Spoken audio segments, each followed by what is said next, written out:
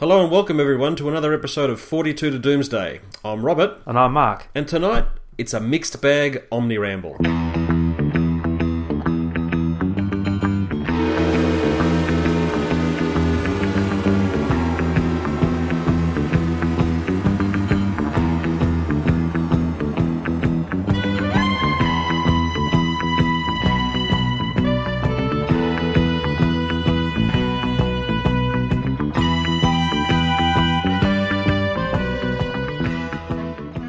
After our last podcast, Rob, the 50th anniversary trailer / ad / whatever it was released for public consumption. What do you think about that? It's very pretty. It's very slick. It's a lot like a lot of the marketing these days that you get with television. It was, I suppose, high energy, nice graphics, bit of music, swelling to a stirring crescendo. And I mean, it was essentially a summary of the show's 50 years, beginning with Hartnell and working its way up to Matt Smith. It looked very nice. As I said before, it was very slick. I believe it was designed by a company called Framestore, who, if you have a look around on the internet, described the process as to how they went about creating a series of two-dimensional images and turned it into a three-dimensional travel log, essentially, through the show's history. The problem being with the explanation is that they use English, but in a form that you might as well be reading Esperanto for all the sense it makes. You have to be a real tech head to understand what they've done. But in terms of if you were a real Trainspotter fan, you could sit down there literally for hours, I think, judging from the commentary I've seen online, and spot literally dozens and dozens and dozens of elements from the show's past. So from that sense, it's great. I'm not quite sure what else it basically achieves, other than sort of announcing the beginning of the 50th anniversary celebrations on BBC. Like what you said, a bit of a mixed bag. It was very visually stunning. Pushed all the right buttons from a fan perspective, but ultimately it was like an aero bar. Lots of lovely bubbles of nothing, really. But isn't that a lot like what modern television's all about? It's sometimes you feel you tune in for the spectacle, and afterwards you wonder what it was all about. It was like my McDonald's meal today. It was great at the time, but 5 minutes later I'm looking for something else to eat. The Frame magazine, remember the Frame magazine? They did a special cover for the 25th anniversary where they had all these little references to who's passed on the very front cover. It reminded me a bit of that, where you're sort of trying to spot all the different bits and pieces. I do remember that, Mark. Actually, thanks for the reminder, because I remember picking it up in the early 90s second hand, or I may have even bought it from overseas. And yeah, again, that was one of those. It was the same idea as you said. Yeah, it was a grab bag of the show's history in visual form. Yeah, I mean, and from what I read online, there were no actual live actors involved. It was just a series of models and mannequins. The Hartnell, the image of the first Doctor there is basically a mannequin, and then they've sort of done some rendering, I suppose, that the technical people would use to create his face. And the same with Pertwee, and all of them were just basically models or photos or publicity shots.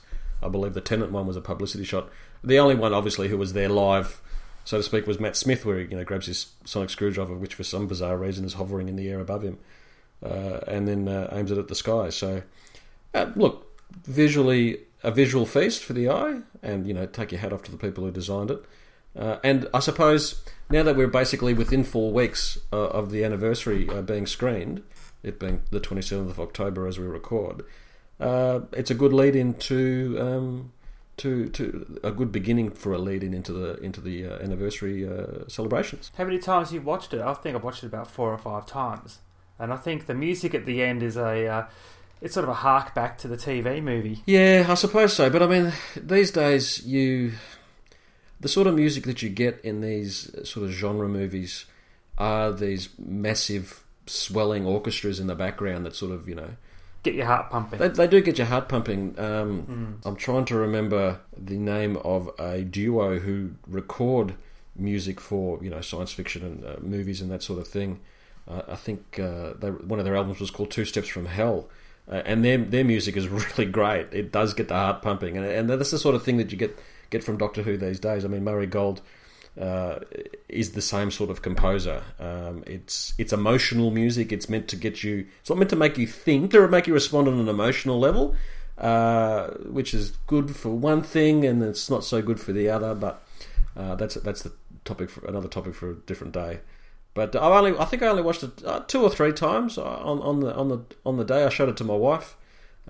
She looked at it and said, "Oh, that looks nice," but then she moved on to more useful things. But I haven't sat down and counted the number of times or the number of jelly babies spilling from the Fourth Doctor's little lolly bag, for instance. But no, it's nice to look at and a sign of things to come, I think. Now, also this week, to our delight and surprise, Big Finish released The Lights at the End, their 50th anniversary story, which obviously has come out a month earlier, I suppose, to try and get in before the 50th anniversary day the Doctor takes over. We're not going to review it, obviously, in depth because we're not that type of podcast, but have you had a chance to listen to it yet? Yes, while I was laying waste to my garden yesterday, I did listen to the entirety of the story. Must have been gardening for a long time. Yes, and I will be gardening for a long time to come. What did you think of it, Mark? It pushed all the fan buttons for me. It was great to hear all the actors there not together, but all the vocals together interacting with each other. But like a lot of the anniversary stories, 3 Doctors and the 5 Doctors came away from it going, that was great. But would I probably listen to it again? No, probably not. It was not particularly celebratory. I think one of the reasons why I like the 5 Doctors a lot, despite its clear deficiencies in a number of departments, is that it's just fun, and it is a celebration of all of the elements of the show at that time. So, from the interviews that I've heard or read with Nick Briggs, he wasn't keen on doing a multi-Doctor story, probably because it's just a very difficult thing to do, and you're not going to please everyone. So I think if his initial inclination was not to do a multi-Doctor story, he probably should have stuck with that, because, not to get into too an in-depth a review, it is a fairly functional script, and while it is entertaining to listen to the pairings and the meetings of the Doctors together, there's nothing, from my perspective anyway, there's nothing particularly memorable about any of the exchanges. And while yes, it's great to hear them all together in a fashion that we won't probably see in the 50th anniversary story, which is, I think, basically going to have Tennant, Smith, Hurt, and that's about it. As an anniversary celebration, I think Nick should have probably gone with his gut at the beginning and sort of done something else that celebrated the show, because I don't think this, as a celebratory exercise, is particularly has any of that sort of a sense of a romp like the 5 Doctors. It was still a hell of a lot better than Zagreus. Yeah, but at least Zagreus was trying something different. I was disappointed with Zagreus to an extent, but at least that was an attempt to do something different. I think it failed more on. I think Zagreus failed for a number of reasons, apart from casting the Doctors in different roles. I think it was too long, and the story just rambled on and on and on. You're sort of damned if you do and you're damned if you don't. So I'm glad to have it there. But like you, it's not something that I'll be rushing again to listen to. No, I was reading some of the reviews of it over the weekend on various Doctor Who news websites, and they were raving about it. So I'm thinking, am I actually missing something? Why aren't I sort of using about it the way some other reviewers are? So don't understand why it's resonating with some people and not resonating with me. Maybe I'm just too cynical towards the whole anniversary /50th. I'm not too sure. Listening to it, I wasn't trying to be cynical about it. I had high hopes for it from when it was first announced earlier in 2013. And like you, I didn't walk away feeling, any particular buzz from it.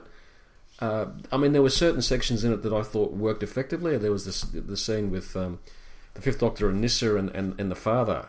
That was very well done and spookily done. But the rest of the plot was pretty functional.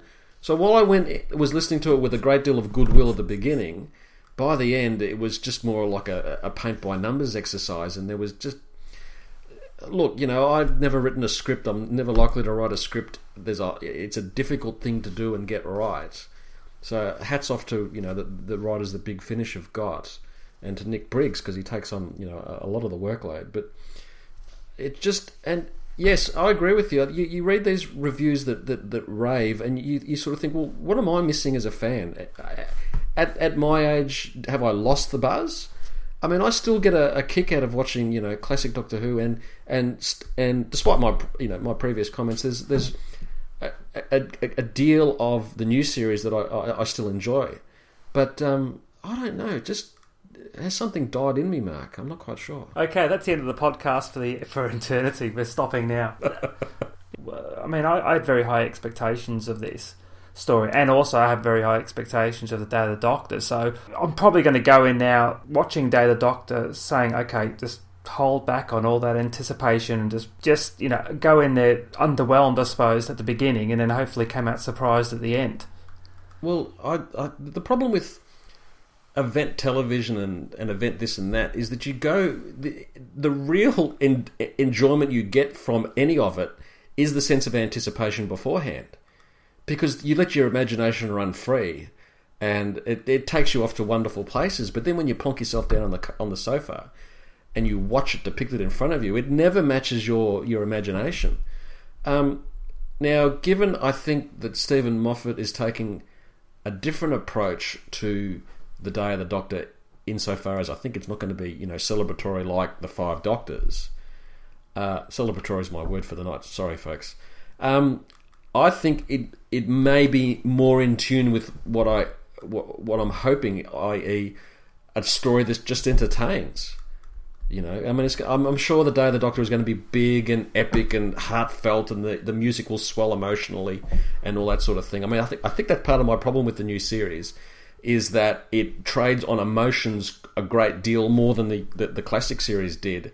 And not that I'm emotionally stunted or anything like that, and I can't deal with emotions depicted on TV or in real life, but it just doesn't work for me when those emotions are shoved down my throat, thanks to Murray Gold and the performances and the script writing sometimes. I've gone right off the beaten track here, I do apologise, but and I sometimes think that Nick Briggs takes on too much. I mean, I've defended Nick Briggs previously on forums because people have gone, oh, another release by Nick Briggs where he's written it, he's directed it, he's scored it, he's provided at least 10 of the voices. When can this man disappear? Well, folks, I mean, we should be glad that Big Finish has Nick Briggs working for them, because he has built an empire around him that works. I mean, he makes the whole process work. He brings people in who are reliable. I mean, I remember when they had the open submission process a few years ago, and they got over 1,000 submissions, and in the end, they really got only one or two writers out of that.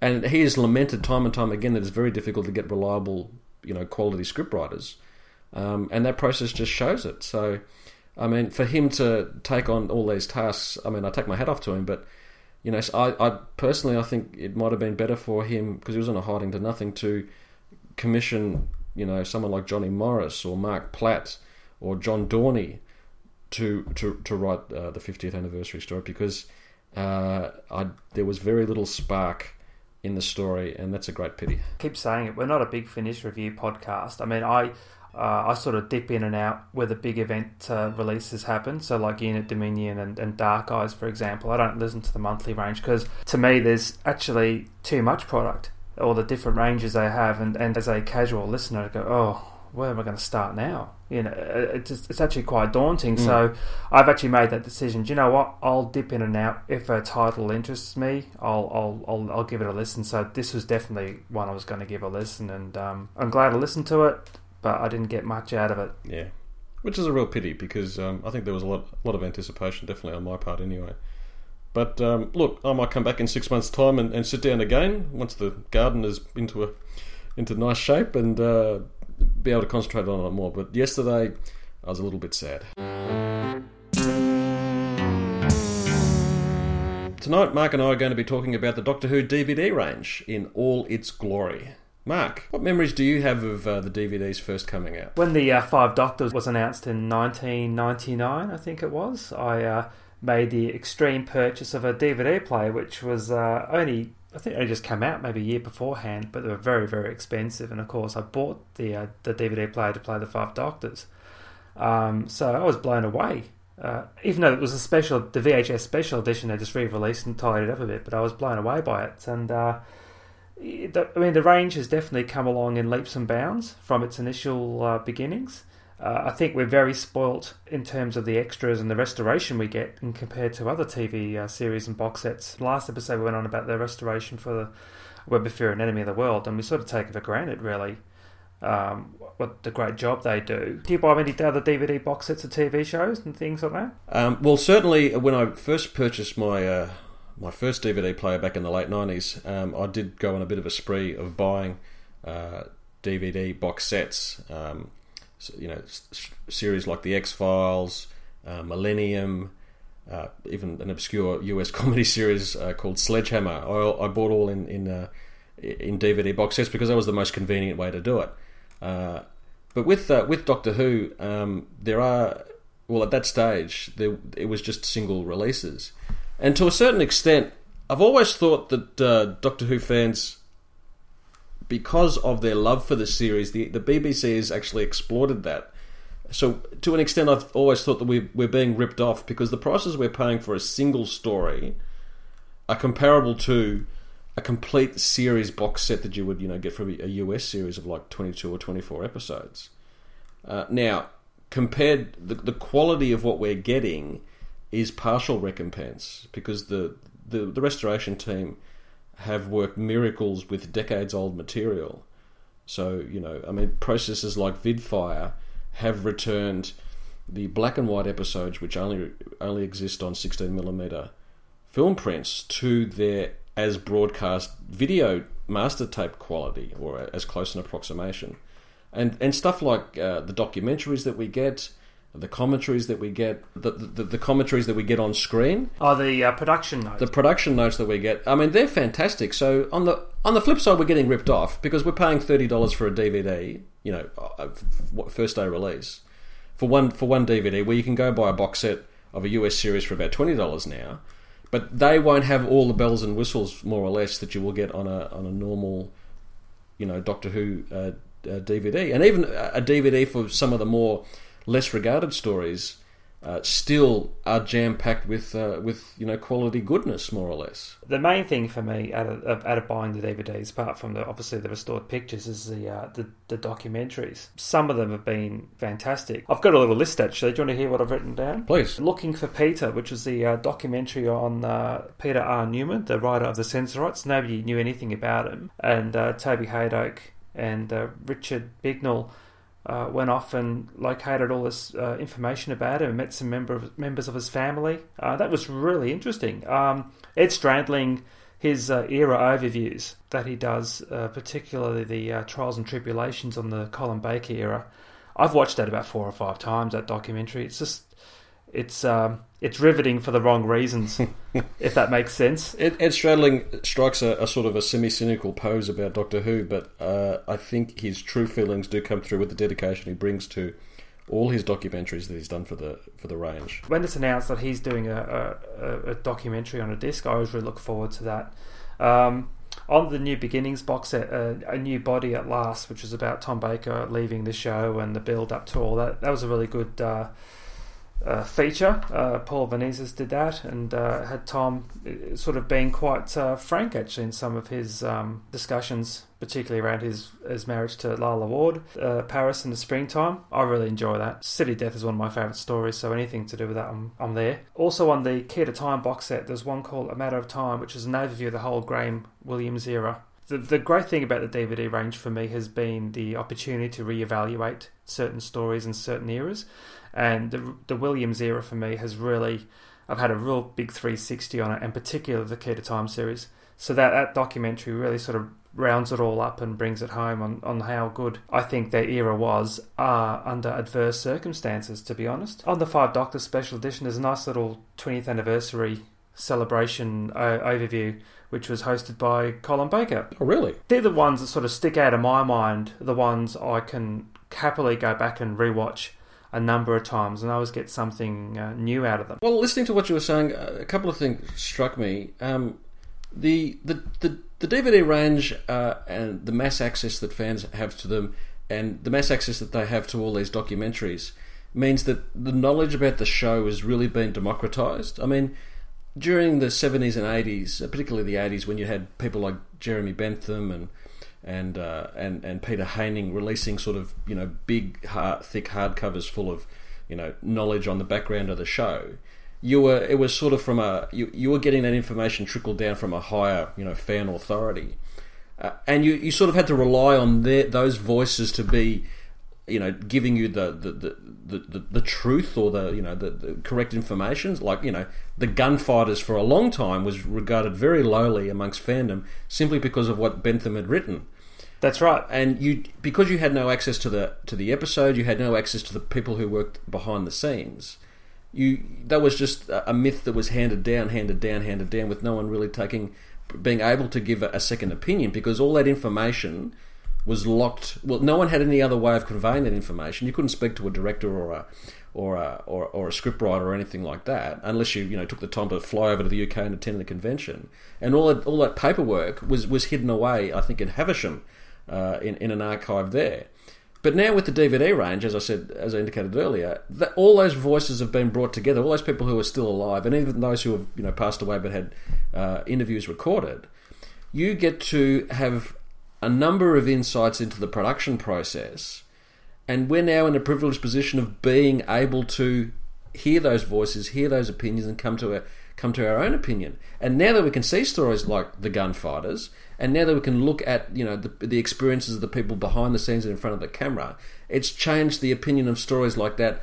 It's turned it right around. That's right. The Gunfighters is fantastic. Exactly. I mean, that's indicative of the sort of the wild experimentation that you got during the 60s in the series before the format settled down in the early 70s. And the other thing is that watching all those documentaries, you get a real sense of the wide and vast scope of the series' history. You are looking at, for instance, I think it was on Robot, they showed, it might have been Robot, that they showed the silent footage of a production team meeting. So, you had Robert Holmes there, you had, I think, Terrence Dicks there, you had, it might have been Liz Sladen, probably Tom Baker. It's a pity the audio is lost, but you get an opportunity, and this is the dedication of the fans who have worked, long years on a shoestring budget to bring the very best that is available to the DVDs for fans to experience. So you get stuff like that silent footage. You get people brought together.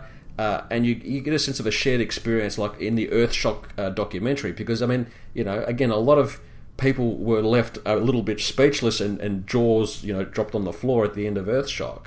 And what they did with the DVD release was bring those fans together to relive and re-experience that sort of that seminal moment in the show's history in the early 80s. But I mean, documentaries that come home to me, I mean, the Endgame documentary on survival was really, I mean, it gave all sorts of different views on the series coming to an end in '89, and I mean, it sort of introduced me to Andrew Cartmel as a presence who was a very influential figure towards the end of the series, and he's sort of calmly relayed arguments about where the series was and what had happened was definitely something that I really enjoyed listening to. And again, not only do you get a deep sense of the show's history, but I mean also of the sort of the spin-off side of it. So there was a series of documentaries they did on the comics, the comics from the 60s and the 70s, and then into Doctor Who magazine. Strip for Action, that's right. And that was really interesting to see the evolution of the series in comic form. I mean, I have really strong memories of Doctor Who Monthly in the early 80s with some of the comic strips that they did during the Sixth Doctor's era, which were I thought they were wonderful, and you that sort of just that brought it all back to me again watching that documentary, that particular documentary which covered that era.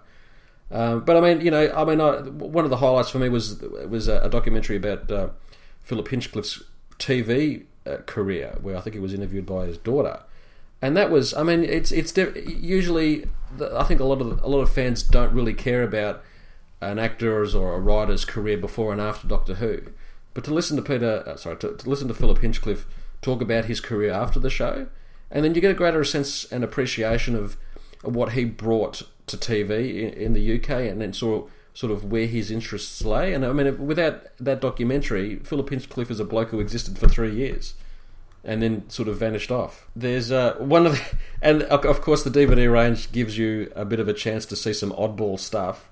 And I think the high or the low point of that was the Oh Mummy skit that appeared on the Pyramids of Mars. The guys who are now involved in Milk Publications, or at least one of the guys, I think his name is Matt West, he was instrumental in the Oh Mummy skit, which I think it's probably good for a laugh for a couple of viewings, and then after that it sort of loses its gloss. But anything that can have Sutex saying, "I bring you Sutek's gift of milk," is always good for a chuckle anyway.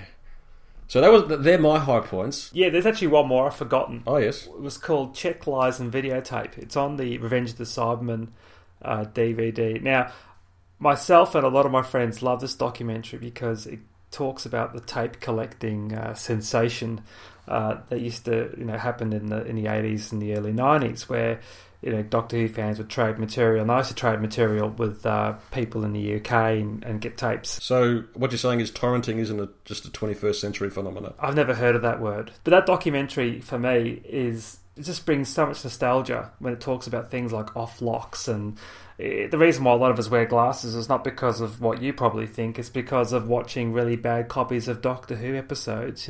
Think you're watching The 10th Planet. It's still snowing by episode 3 and they're indoors. The quality of those episodes were that bad. Very nostalgic romp through the old days of tape collecting. And you were going to talk about your low points?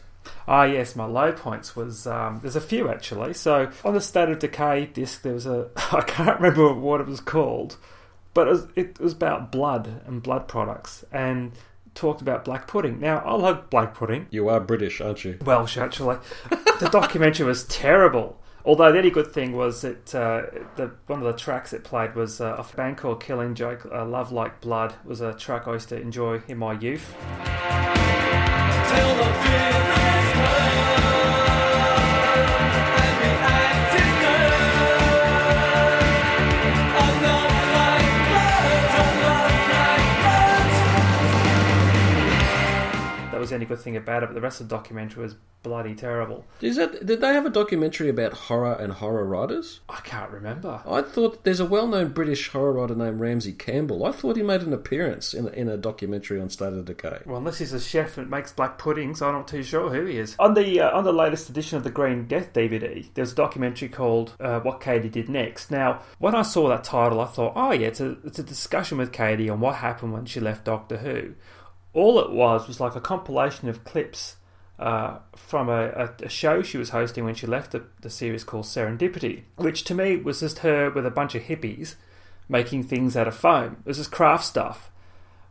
I was watching this for 5 minutes and going, this is one of those features I'll just watch once and never watch again. It was a bit of a wasted opportunity for me. The title, What Katie Did Next, to me sounded like it was going to be a discussion on what she did next, but it just turned out to be a bunch of clips with a bunch of hippies. The Legacy box set. Is this the Legacy box set? Oh, is this the More Than 30 Years? The Shada More Than 30 Years bundling. I mean, some of the bundling of titles has been interesting, like The Gunfighters and The Awakening. And the CGI'd cowboy hat on Hartnell's head? I thought they were going to do something special with Shada, and of course at the time it was mooted that potentially Ian Levine's Shada would get on disc. Just an asterisk there. It was mooted widely by Ian Levine and no one else. Although I remember going to a screening of Day of the Daleks. They showed it in the cinema before the DVD came out, and Dan Hall was in the audience, and he said to the audience, I've actually got a copy of Ian Levine's Shada with me, and I'm going to watch it and make a decision. So obviously the decision was made not to use it. So what I did was just put the VHS edition out. And Dan Hall, I think I'm just paraphrasing, he was basically saying, well, it wasn't finished on TV, so we're not going to finish it now. I just thought, you know what, it was just a wasted opportunity. They could have done so much more with that. If they didn't want to use Levine's cartoons, they could have maybe used some of the soundtrack, because obviously he got the actors back, well, the ones who hadn't passed on. Could have used some of the vocals to expand out the plot a bit. Have still photos, like a reconstruction as opposed to the very ineffective links, in my opinion, of the VHS release, and just restore the pictures of the Shada footage. And then same with 30 Years in the TARDIS. They just slapped an unrestored version of that together and just put it on a disc and with very little extras on it. I think it's indicative of their, interest, in air quotes, in these two titles, that they sort of left them until last to be released. Because, if there was if there was real interest in doing something with Shada, and if there was the money there to do it, you could imagine that they would have attempted some sort of decent reconstruction. Look, I think the time for Shada having being completed was in 1980, and I think as fans of a TV show, we're pretty damn lucky to actually get anything with regards to an incomplete story. I'm sure there are, for fans, again in air quotes, of Star Trek Voyager, you're not going to see a DVD release which is going to show the original Captain Janeway being released, the footage that for the first few days when she was there before she resigned. You're not going to see any of that, I think, on DVD. But for Doctor Who fans, we're privileged in the sense that we get stuff like that, which is effectively a story that was never completed and never broadcast. So while I understand where you're coming from, I think with all the best will in the world, there was just no money to do anything like that, unfortunately. And very little interest, even if there had been the money, perhaps. I just learnt something new then. I didn't know that there was an original Captain Janeway. It's like Eric Stoltz in Back to the Future. Yes. Well, I only learned about Eric Stoltz about a decade ago. No, I think it was, just to go off on a complete tangent, I'm going to pronounce her name incorrectly. The original Captain Janeway was a French actress, Genevieve Bujold, and she didn't last more than 3 or 4 days. There is some footage on the internet, on YouTube, I suppose. But then they got Kate Mulgrew, whose jaw is absolutely titanic. We've moved way off topic there. But the central point there is that if you look at another TV series, a genre TV series, generally speaking, they're only going to stuff it full of press interviews and cast interviews, which are not going to give you any decent perspective. And Doctor Who, there's enough distance and time for you to get comparing views of what's going on.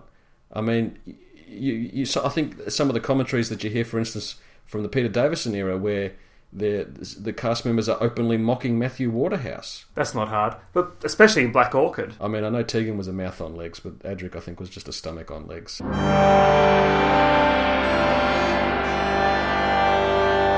So, having been able to view the shows on DVD, Mark, are there any particular stories that you watched on first viewing on TV years and years ago that, having come to them now on DVD, you've had a positive reappraisal? I think we discussed in our McCoy podcast some of the McCoy stories have definitely gone up in my estimation. And in fact, the Pertwee era, I remember at the time watching it, I was probably a bit too young to appreciate it when they had the massive repeat run in 1986 over here. We was very, very lucky to get that, actually, by the way.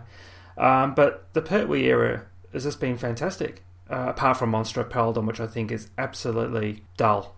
6 episodes of just boredom. It's just terrible. And Pertwee, he's just phoning it in by that stage. You can just tell he's just had enough.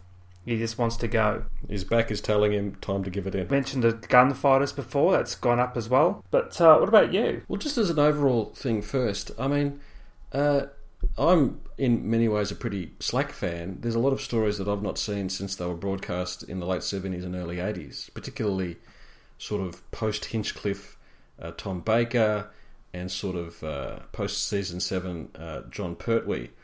So being able to today watch stories like Day of the Daleks or the Horns of Nimon, which may or may not be a good example, Invasion of the Dinosaurs, has been a real eye-opener. And I mentioned earlier the ability to watch these stories now without having sort of opinions jammed down your throats by the fan elite means that I was, you sometimes you're really surprised at how positive your reaction is. I mean, I remember, as I indicated in an earlier podcast, I recently watched Destiny of the Daleks, and I had a lot of fun with that. I mean, it's not Shakespeare by any stretch of the imagination, but it is a really, I mean, for an era that is slagged off time and time again for being, too juvenile in its humour and too cheap It is Destiny of the Daleks. I finished watching that and thought that's a decent story. There's things in there that are really fun. And Invasion of the Dinosaurs, I'm sure I've only ever seen once, and I was really impressed by that. I mean, yeah, the special effects are ropey and all that sort of thing, but only some of them. The Tyrannosaurus Rex is definitely ropey. Its a story is absolutely fantastic. Yes, I mean Whittaker's story, and again, it highlights to us that the real strengths in the series, the real strength of the series is the writing, and everything else flows from that. And if you can look past the visuals, which, look, at the time, we as viewers in the 70s and 80s, kids in the 70s and 80s, we didn't know any better.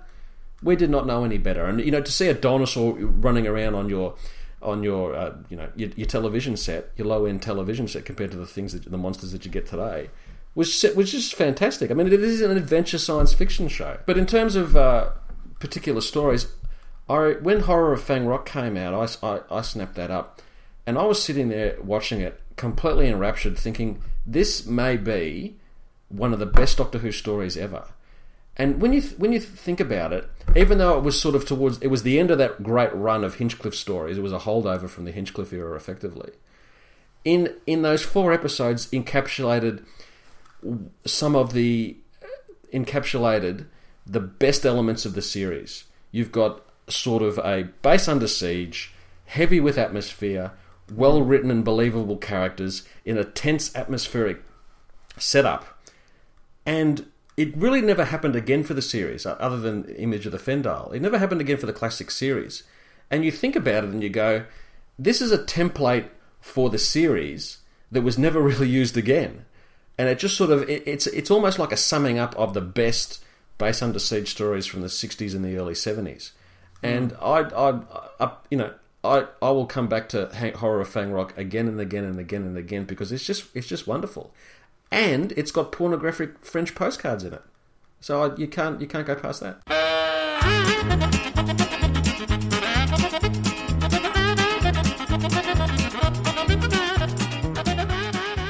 Now, we've touched on this previously, Mark, just with regards to the animations that have begun to proliferate over the last year or so, in terms of missing episodes from otherwise largely complete stories like The Reign of Terror and The Ice Warriors. As I've said time and time again, and I'll say again tonight, at best you only get an approximation of the performances and the visuals, of course, in those animated episodes.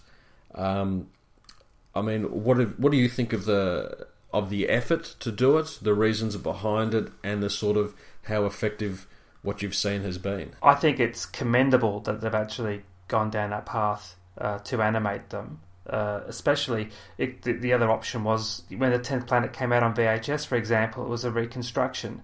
As much as that's okay, it is quite dull. The animation they've done for Reign of Terror, I found quite confronting almost. It was schizophrenic in some of the shots, very rapid cut.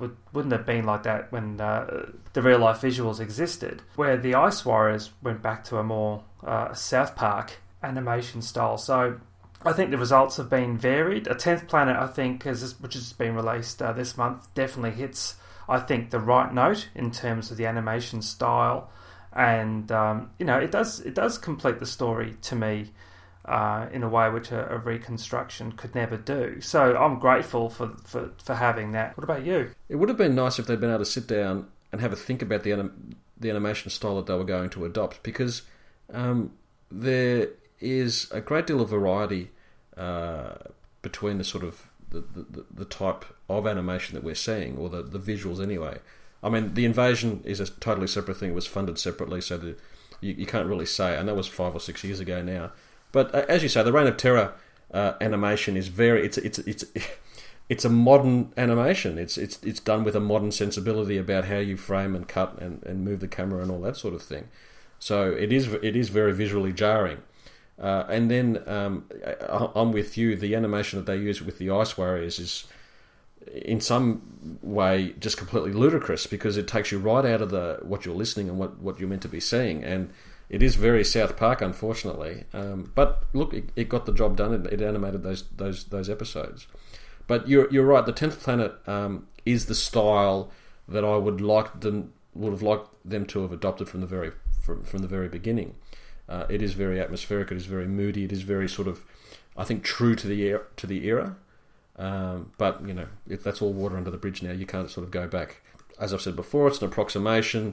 I mean, we now see with the 2 complete stories that came back recently, animation would have missed, some wonderful Troughton-esque performance, like he's skipping across the beach. I mean, you wouldn't have seen that. You would not have seen anything with regards to that at all in an animation. It would just him wandering off towards the beach, towards the water. Being a cynical old bugger, I sometimes think the animation allows the BBC to release these stories so that they can sell them as a DVD instead of bundling them all together in a small box set like a Lost in Time 2, and sort of not making as much money that way. But perhaps I'm just being too cynical. I'm not entirely sure. As fans, we are really well served by the dedication that you get from the members of the restoration team and the willingness of the BBC or its commercial arms to support their endeavours, because you don't get that level of care and attention in just about any other TV series on DVD. As I said before, modern day TV, the DVD boxes will be put on and you might get a commentary here or there, and you might get a sort of a 10-minute made for press documentary, and that's about it. You don't get these gems, these interviews, these nationwide interviews with Troughton for the for the 5 Doctors, or like I said before, the efforts to go and find the silent footage for Robot, or the efforts to hand paint the Mind of Evil Part 1 so it's now colour, or find that lost footage for Terror of the Zygons. We are really, for all our whinging and moaning and being just plain old fans, we are really, really lucky with what we've been served up in the last decade and more with regards to the DVD range. What do you think the future is for the range? I was reading today a British paper sort of saying that the download figures for Enemy of the World and Web of Fear were about 70,000, I think, downloads per story. Which is astonishing. I mean, look, clearly digital downloads are the future of how we as consumers consume TV and movie and media. Basically, I mean, that's the way of the future. We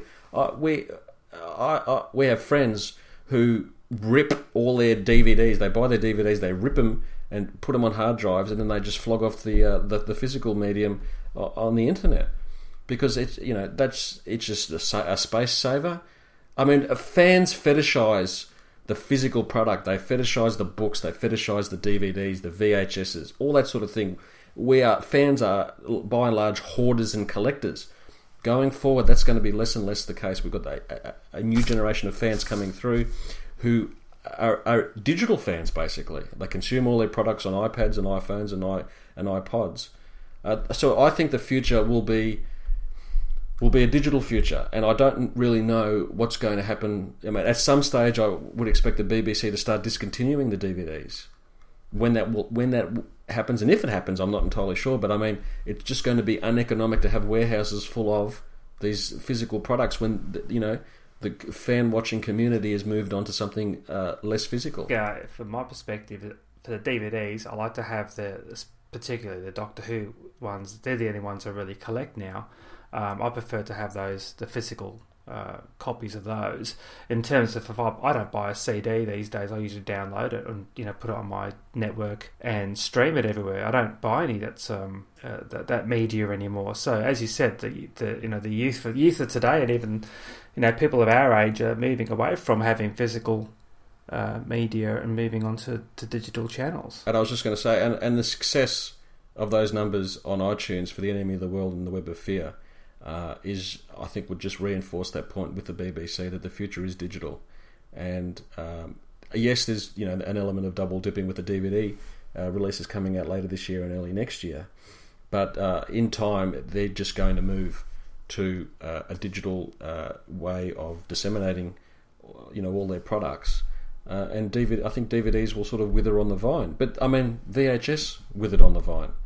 We're always moving forward to better medium. Now, whether that means at some stage perhaps there'll be Blu-ray box sets because the BBC knows that fandom likes holding physical objects and fondling them, I'm not entirely sure.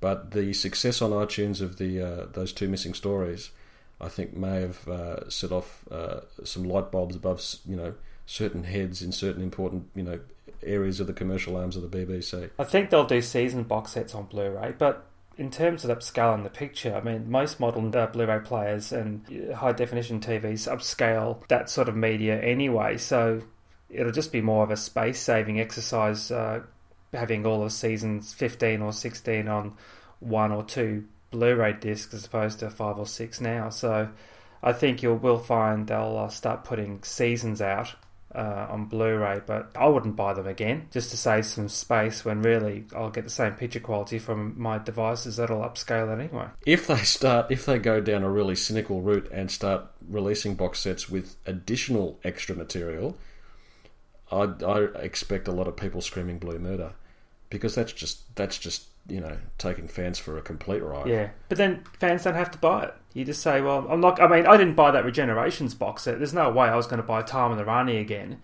and End of Time again. It was bad enough buying them first time around.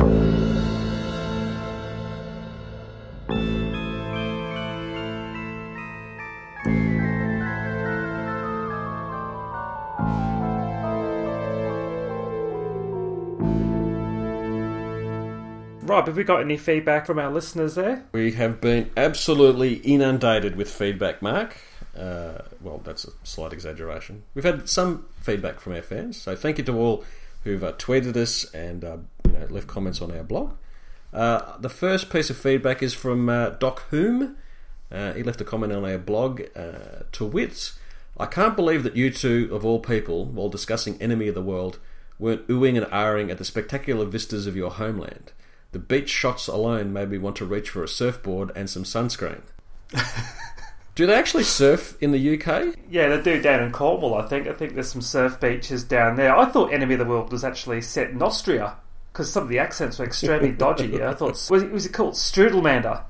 The man of Strudel. Man of Strudel. But I think Enemy of the World showed what a consummate actor Troughton was. When he runs into the ocean, it's probably -1 degrees, and he's acting his heart out saying how warm it is, but on the inside he's probably dying. But the wonder he's trying to crack on the Astrid, everything's shriveled up, and he's trying to get the heart started. For the longest time, I always thought that Enemy of the World, at least the first episode, and this is based on my reading of the novelisation, was the first episode was set on a beach in Queensland, of all places. Now, then I could understand why Troughton would want to go for a run. But apparently it's the northwest coast of Western Australia, which, if anyone knows, it might as well be the back end of the moon for its desolateness. It's basically it's literally the middle of nowhere. The Dirk Hartog didn't miss a trick when he came, nailed a plate to a post, and then buggered off back to Java, because there was nothing worth colonising there. And no, I was not oohing and ahhing over the, in air quotes, spectacular vistas.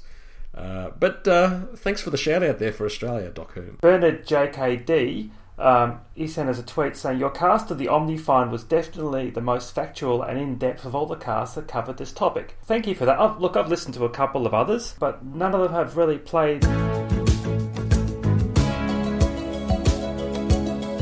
Well, that's where they made a critical mistake, Mark. The lack of Toto in the Omnifind discussion has been a critical failure by a lot of podcasts.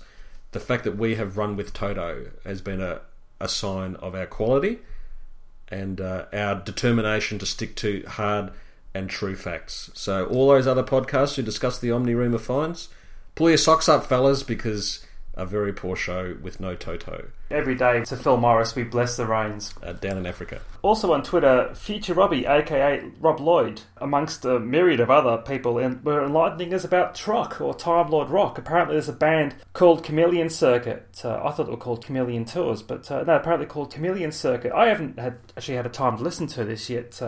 Rob, what about you? Have you had to listen to Time Lord Rock? Popular music and Doctor Who don't work for me. It just doesn't compute. I don't understand. I was trawling the internet last night, as I want to do on a Saturday night, and I came across a YouTube video of a four-piece rock band that had written a song commemorating / celebrating the return of the two Troughton serials, and I just looked at it aghast as the lead singer pogoed up and down for about 30 seconds before the actual singing part of it came along, and I was just thinking, what's going on?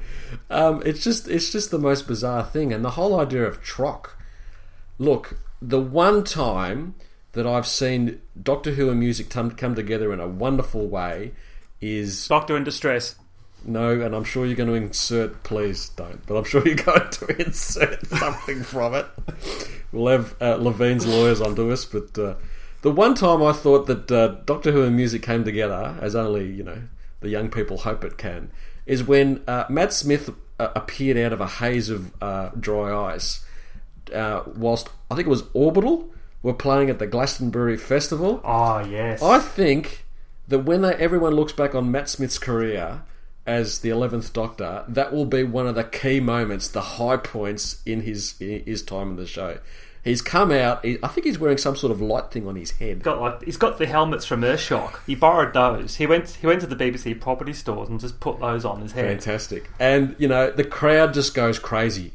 The crowd of whippersnappers high on whatever the 21st century version of LSD is went absolutely ape, and it was I was watching it on YouTube, and I am now grinning from ear to ear.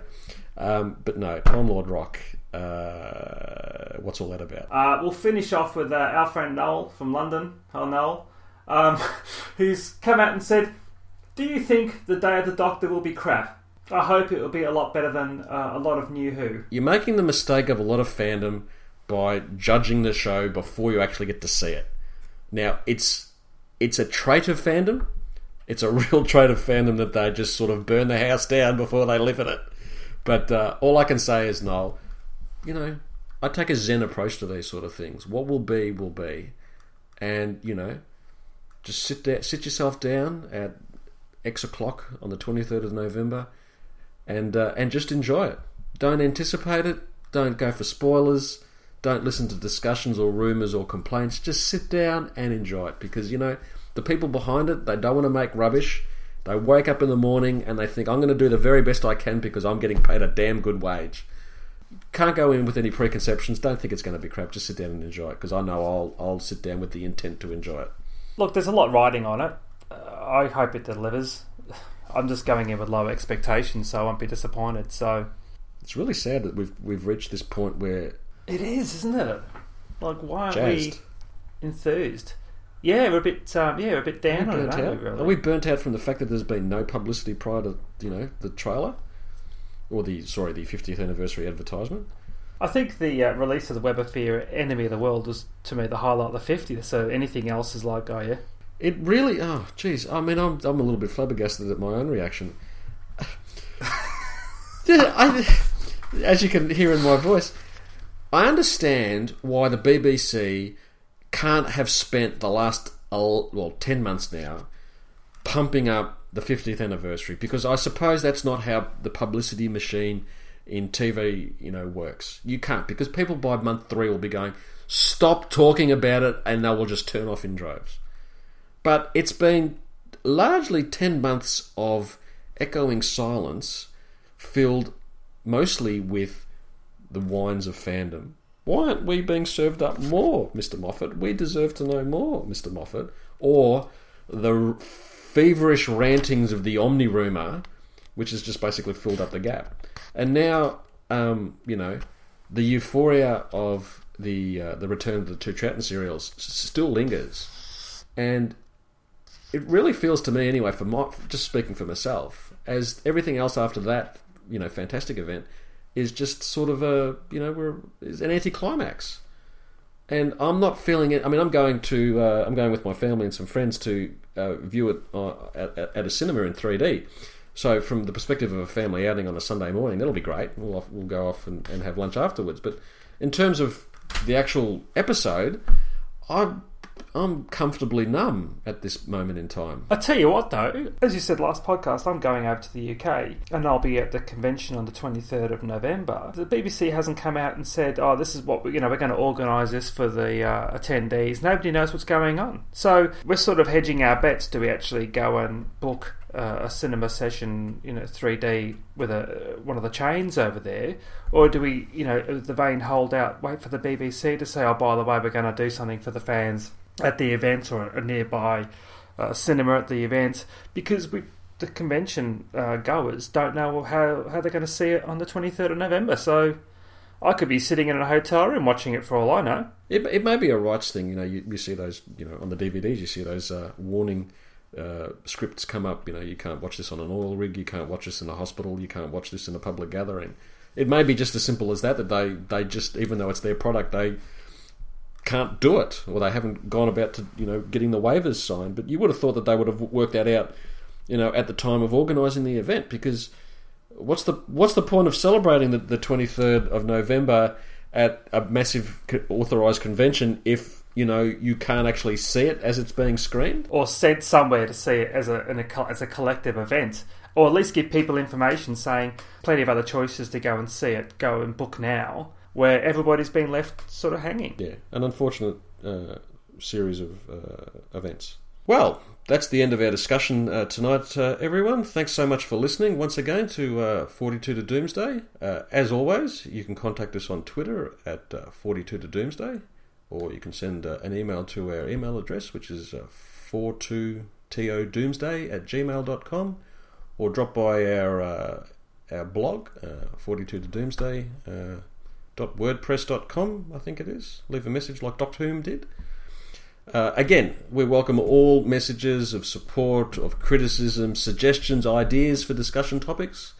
Again, we're here to please you, in any way that we can. But we will only be able to do that if you tell us how to pleasure you.